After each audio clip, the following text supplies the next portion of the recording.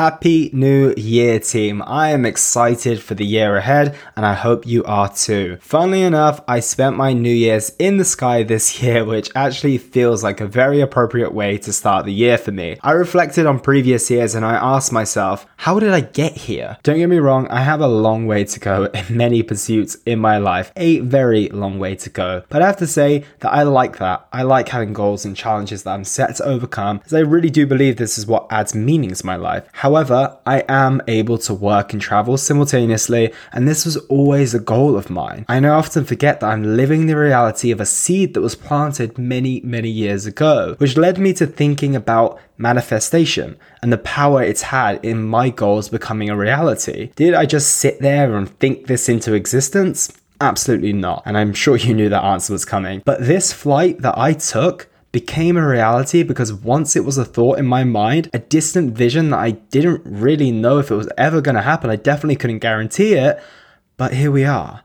So it got me thinking about the power of manifestation and what that really means. So in a very Elliot fashion, I broke it down into a few key points and I want to share those with you today. The first I really believe is crucial is initial belief. It really blows my mind when people tell me about the dreams they have, but then they follow it up with something like, someone like me could never have that. Oh, I couldn't achieve that. It's impossible. If you truly believe that, and if you think like this, it will honestly become your reality. I don't think the opposite is true in the sense that just because you think you can, it will. But certainly when it comes to the lack of believing you can and then verbalizing it and essentially using confirmation bias on it, I really believe you're already fighting a losing battle. If I use my particular example, I had a belief that I could. Deep down, I knew I was capable. I was confident that I was good at what I did, and the how and the logistics were unclear, but that belief initially was there. And I think that that really is the first step to manifestation. The next is intention setting. Intent or intentions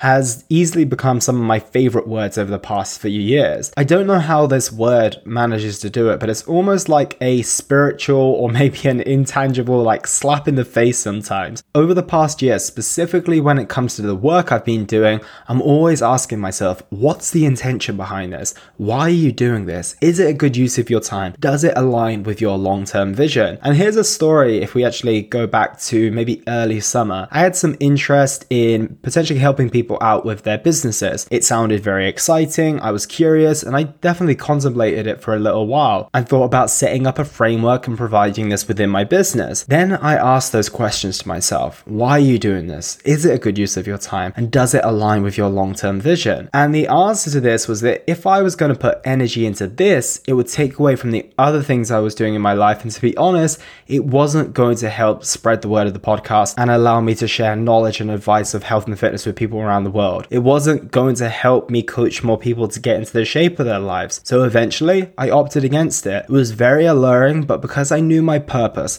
my intent, I was able to continue placing my focus where it needed to be. The next is my favorite.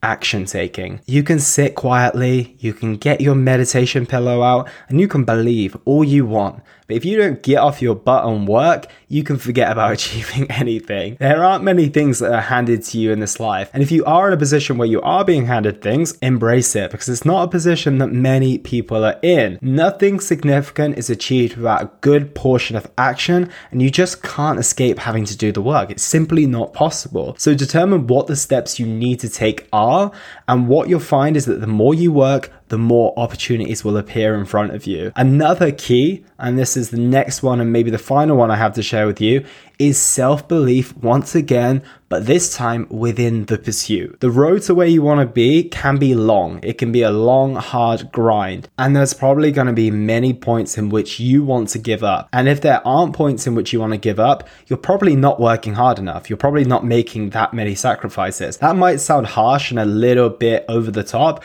but I do feel it's true. You'll probably start to question yourself. You might even think about bringing the goalposts closer and settling for something smaller, or you might even just fall off for a period altogether. together. It happens, and some people do settle. Some people question themselves so much that they give up. Some people fall off and never get back up again. And this is where you really need that self-belief that you can stay the course, and also that you're genuinely able to reach your goals once you have experience in the pursuit. The initial belief will get you started, but the belief during the journey is the thing that's going to be keeping you going. And in my eyes, these are the keys to manifesting your goals. It's a combination of internal work and external work. It's not one or the other. Both need to be in place and done consistently and ruthlessly until you get to where you want to be. For me personally, nothing can replace this. But if you're willing, if you do the work, you take the opportunities that come, you might find yourself in a position in a few months or years or decades exactly where you planted that first seed.